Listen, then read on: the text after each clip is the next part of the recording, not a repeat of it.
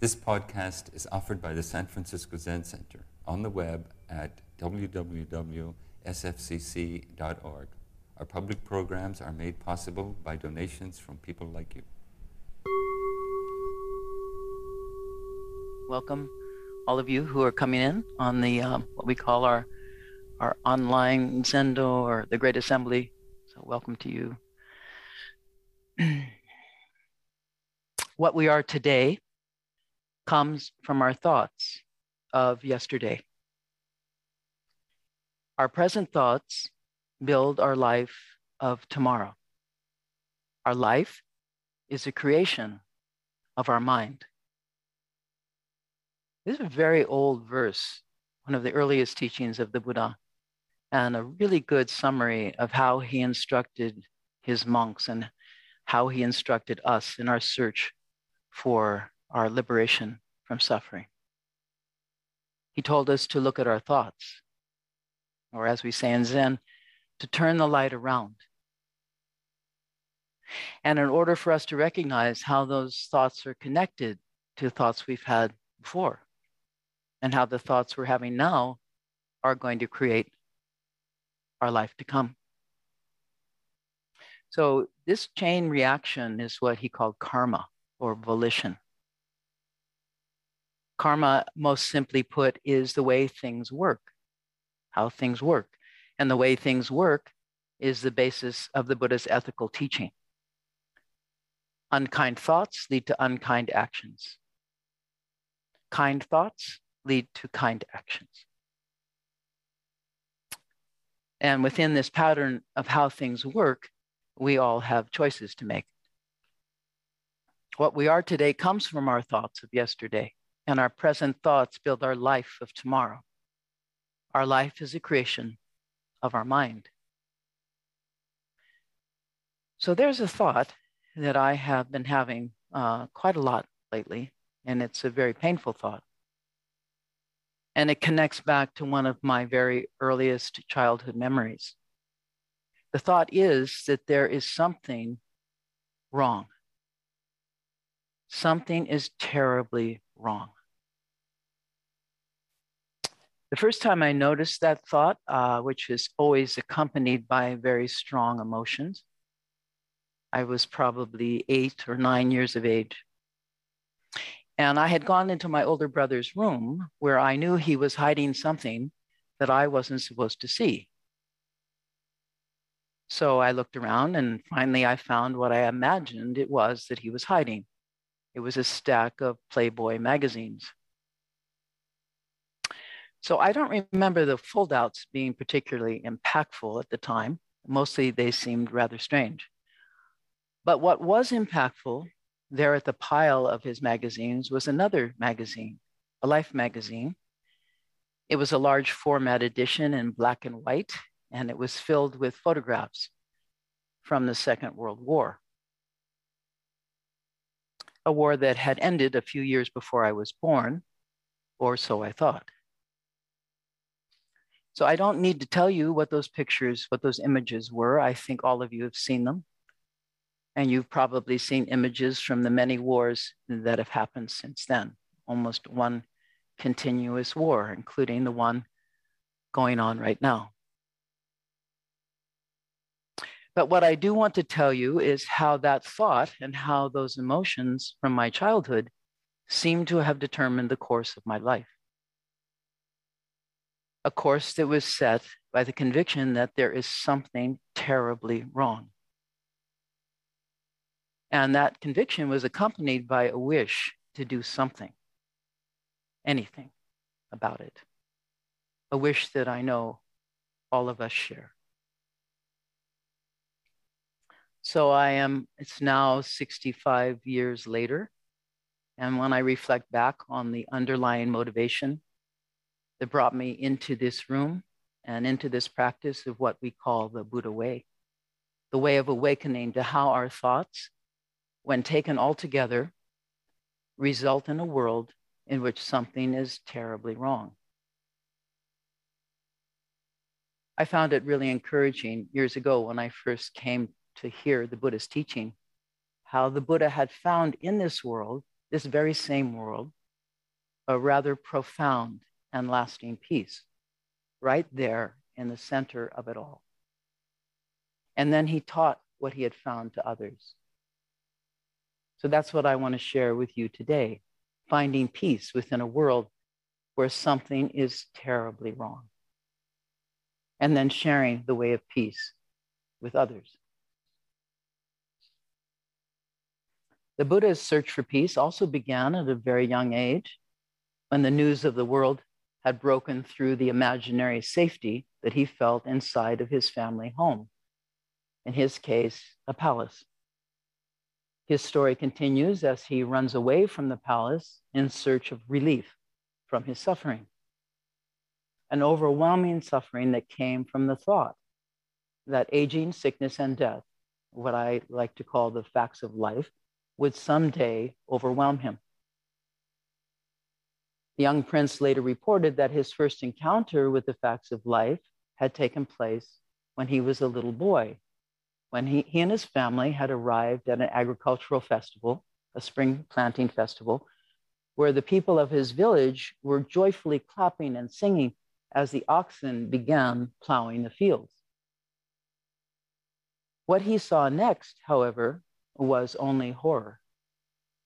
He saw the animals being whipped, the field mice being driven from their nests to be quickly eaten by the hungry birds that were circling overhead.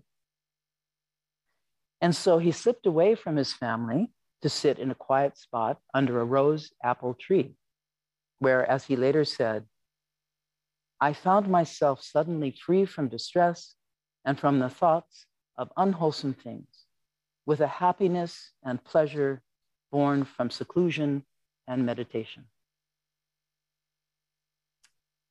So following up on that memory from his childhood, the prince, who is now a grown man, said to himself, might this be the way to enlightenment? And then he answered himself, declaring, this is the way to enlightenment. So with the rose apple meditation in mind, he again sat under a tree with a great resolve to find that sweet taste of liberation that he had once known as a child. And I think that's what we're all looking for as well, I would imagine, that sweet taste of liberation. As the Buddha later said to his disciples, O monks, just as the ocean has one taste, the taste of salt, my teaching has one taste, the taste of liberation. I can remember when I heard this teaching some time ago, finding it encouraging in kind of a relieving and spacious way. You know, when I first came to Zen Center and learned about the practice and study of Zen, I had a thought that there was some particular understanding that I could come to understand, and a particular practice that I could do, and a particular result that would make everything perfectly clear. And by everything, I mean my entire life, who I am, where I am, and what I'm supposed to do. A kind of tidied up and clarified version of myself. But what I encountered instead, shortly after arriving at the gateway of the Great Assembly, was a bewildering assortment of teachers and teachings, of traditions, schools, practices, statuary, and clothing options. And so I was very grateful, and as I said, relieved to hear this simple statement by the world-honored one. My teaching has one taste, the taste of liberation. So what is that? What is that taste of liberation? How will we recognize it? How will we know it? You know, where do we look? And maybe more importantly, how will we restrain ourselves from trying to take a hold of it? You know, to get another taste and yet another taste. You know, like Golem with the ring. You know, my precious insight, my precious liberation. You know, it's not so obvious for us as the acquisitive creatures we are that one of the first lessons we are taught in Zen for that reason, our acquisitiveness, is that grabbing a hold of things is a sure way to lose whatever morsel of liberation or understanding may come to us in the first place, or might even arrive later today, as it did for Ananda, the Buddha's cousin, who became enlightened as he leapt into bed. Grabbing a hold of liberation is like grabbing a hold of an elephant's tail, or of a marvel that is a butterfly. You know, poor things and poor us. So self and objects have to learn, have to be taught, have to practice how to work together to make a better outcome for the team and for the safety of all living things. Our best hope, the Buddha said, is to keep our hands, our minds, and our hearts wide open, like a monk's begging bowl, and then to wait patiently to see what amazing things may come to reside in that openness. And yet, being that our minds and our hearts are open, whatever comes is also free to go, and go at will, as will we all. As it says in the ending verses of the Heart Sutra, gate, gate, paragate, parasamgate, bodhisvaha. Gone, gone, completely gone beyond. Bodhi, awakening, svaha, hallelujah. The taste of liberation is very hard for us to imagine, and that's because it's our imagination that's the very thing not allowing us to see clearly. And even so, here we are, right now, drawn toward the inconceivable source of our life and of our death and of everything that seems to be happening in between. Drawn like the James Webb telescope to the limitless space by an abiding wish to find out what happened before the birth of the stars, or drawn like the bodhicitta, the wish for awakening, the wish to become an awakened being, limitless like space. So how do we get there from here? The Buddhas and the ancestors have given us a great many maps, star maps and other kinds of maps written in a great many languages. There's Pali and Sanskrit and Chinese, Japanese, Korean, German, Spanish, French, Russian, English. So how do we discern the taste of liberation? And most importantly, how do we realize that we are already there? In the following passage from a fascicle of the Shobogenzo entitled Shinjin Gakudo, Body and Mind Study of the Way, our Japanese founder Dogen Zenji offers us a technique for tasting liberation called binding the self with no rope. Binding the self with no rope. The very opposite of our usual experience of ourself as being all tied up with a rope.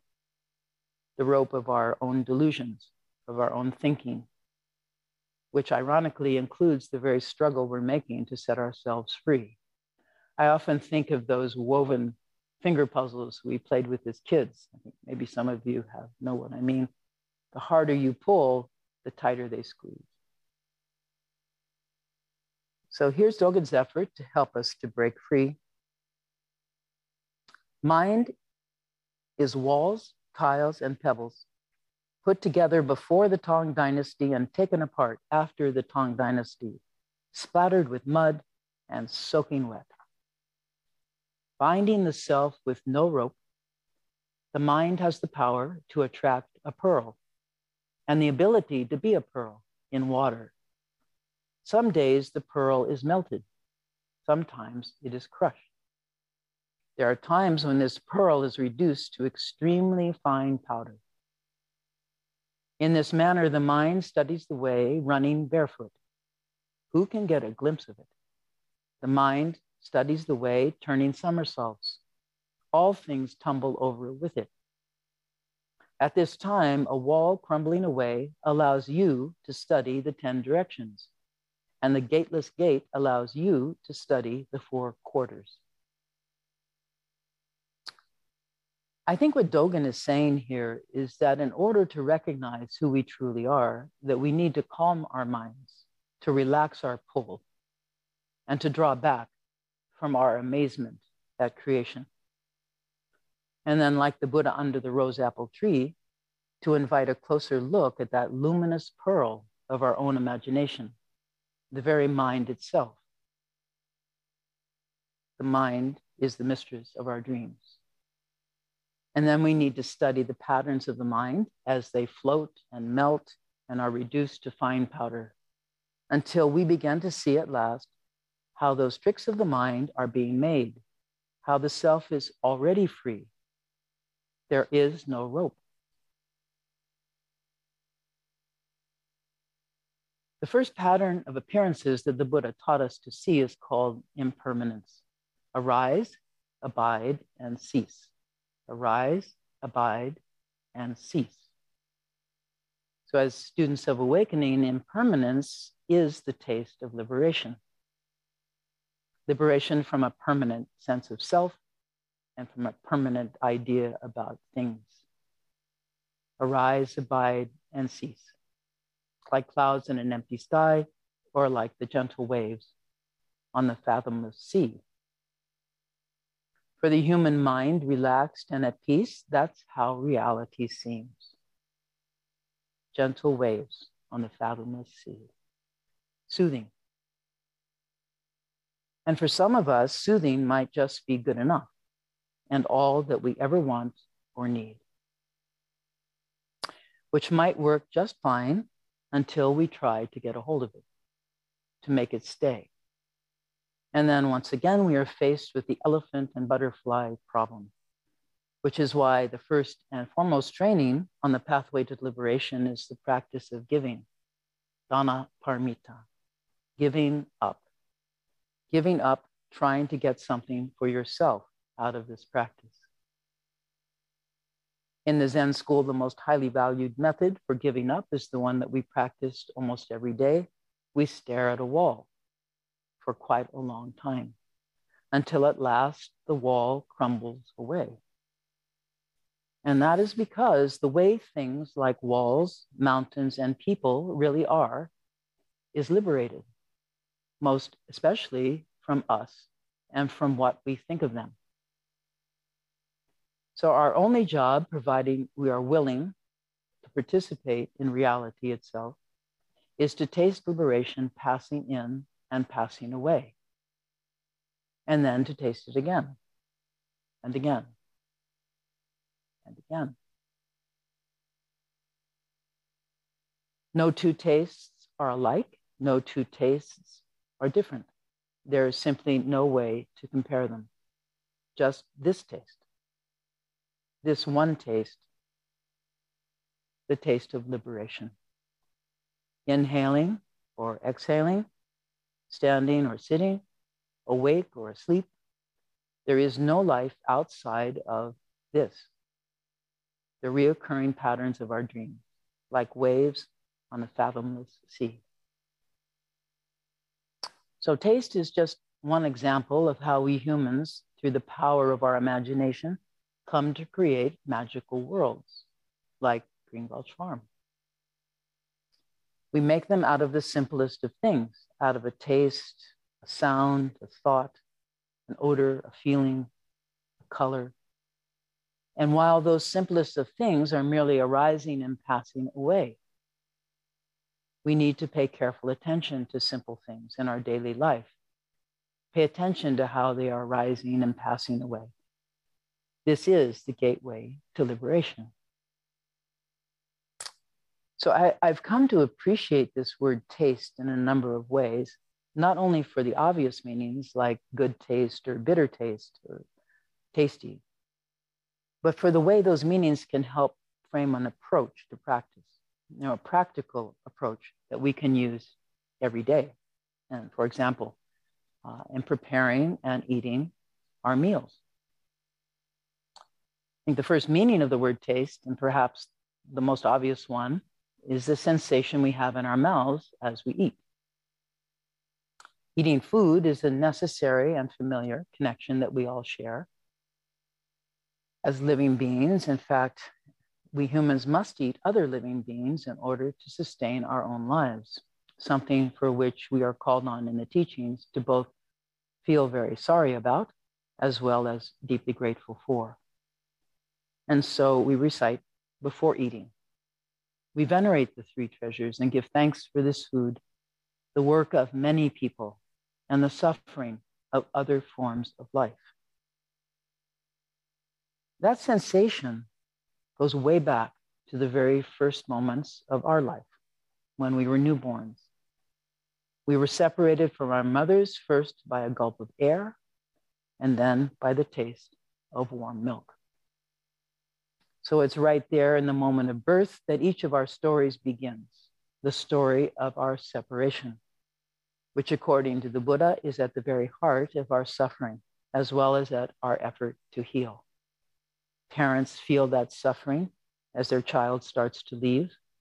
The child feels that suffering as they undertake the prolonged and fateful task of finding a place for themselves in what they've been told is the real world. So for those of us who have found our way to the Zen Center, which may or may not be part of the real world, it's hard to tell, the Buddha's teaching is calling us back from the suffering of separation by means of an awkward truth, that separation itself is an illusion, a story, a mere trick of the human mind.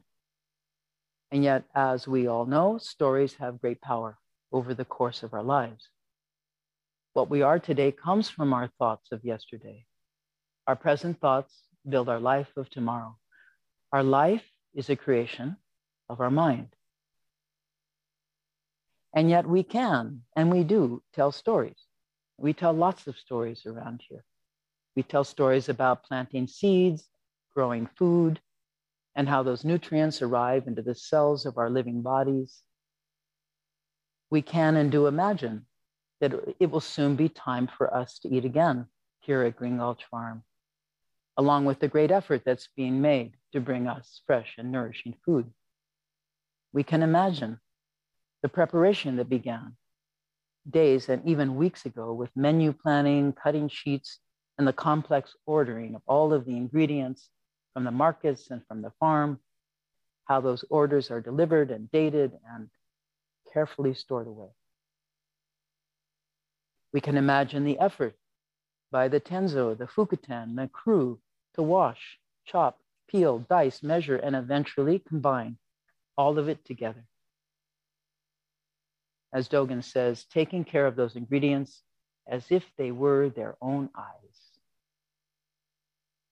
And we can imagine sitting here quietly in the zendo while the kitchen workers are creating breakfast and then lunch and then dinner, over and over and over again for over 50 years now at the San Francisco Zen Center, as if it will never end, staying one step ahead of our still hungry mouths. And although we will never find out how food is really made or where those kitchen crews have gone, making food is the practice offering of the kitchen. Receiving food is the practice offering of us all. Giver, receiver, and gift, empty of any and all inherent existence. Arise, abide, and cease.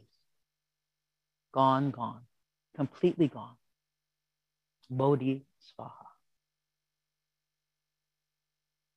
While there is no choice but to go on telling our stories, no choice but to go on cooking and taking this fragile and conventional world seriously, we mustn't forget to run barefoot, to somersault, and to leap. Because in the words of Zen Master Dogen, all of this is merely a moment or two of mind. A moment or two of mind is a moment or two of mountains, rivers, and earth, or 2 moments of mountains, rivers, and earth. Because mountains, rivers, earth, and so forth neither exist nor do not exist. They are not large or small, not attainable or unattainable, not knowable or unknowable, not penetrable or impenetrable. They neither change with realization nor change without realization.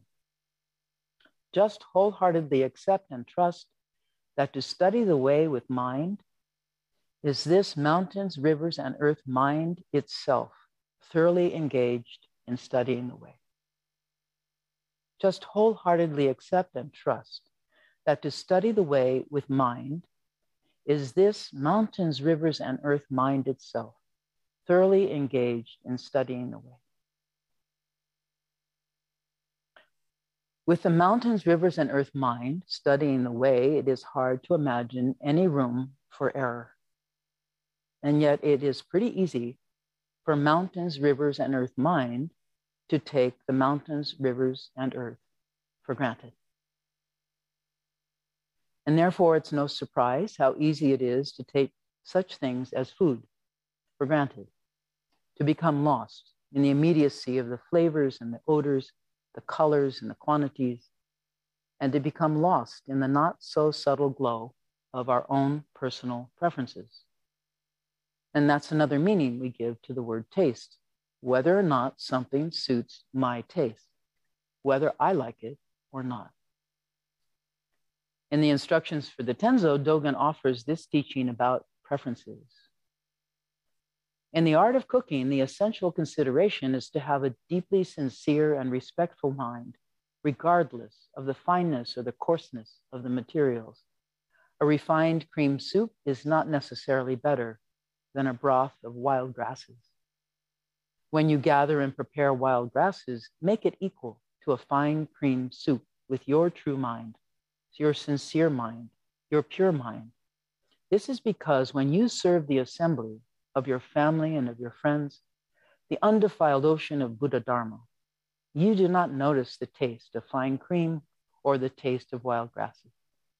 The great ocean has only one taste. How much more so when you bring forth the buds of the way and nourish the sacred body. And then even before we have a chance to evaluate the meal, there's an even longer version of the meal chant, which for many of us at times simply becomes routine. We regard this food as good medicine to sustain our life. For the sake of enlightenment, we now receive this food. Really? Is that true? Is it for the sake of enlightenment that I am eating and impatiently waiting for seconds? We reflect on our virtue and practice and whether we are worthy of this offering. Every time I chant that verse, I really wonder, I wonder as I'm gazing at my bowl of food, and yet so far I have not passed up on the opportunity to eat it. So I don't know if I'm worthy or not. But today, at least, I want to invite all of us to consider the possibility that such things as making nutritious food, caring for guests, repairing tools, washing dishes, and making beds nourishes the invisible and sacred body of this great Dharma assembly for the benefit of the world and for all living beings. And that tending to our work in this world through acts of generosity and kindness is itself the Buddha's great vow, is the thought of enlightenment, creating our life of tomorrow right now.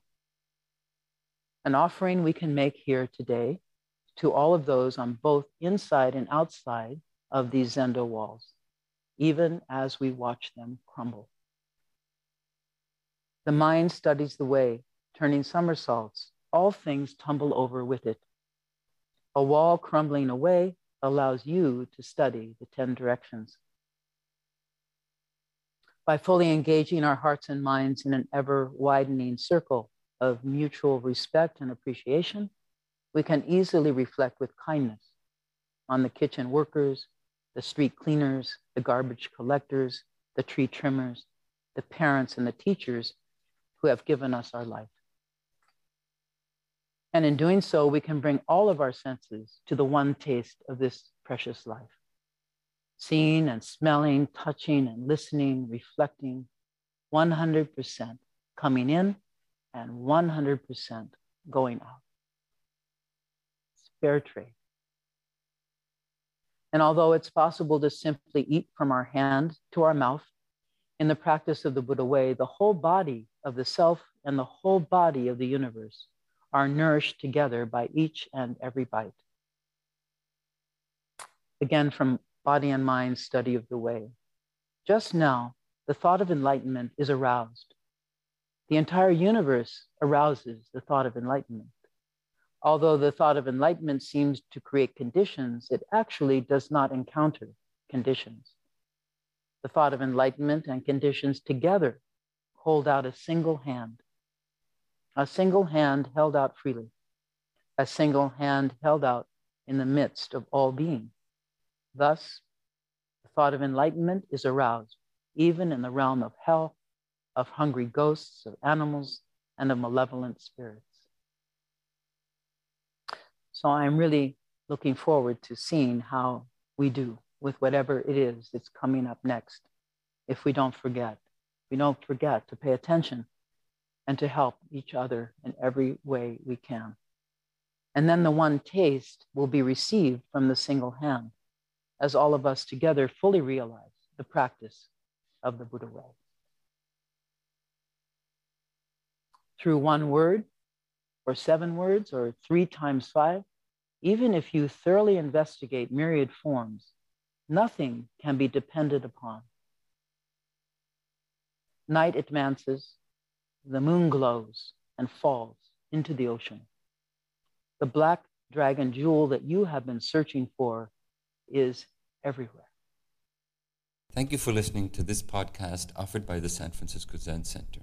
Our Dharma talks are offered at no cost, and this is made possible by the donations we receive. Your financial support helps us to continue to offer the Dharma. For more information, visit sfcc.org and click Giving. May we fully enjoy the Dharma.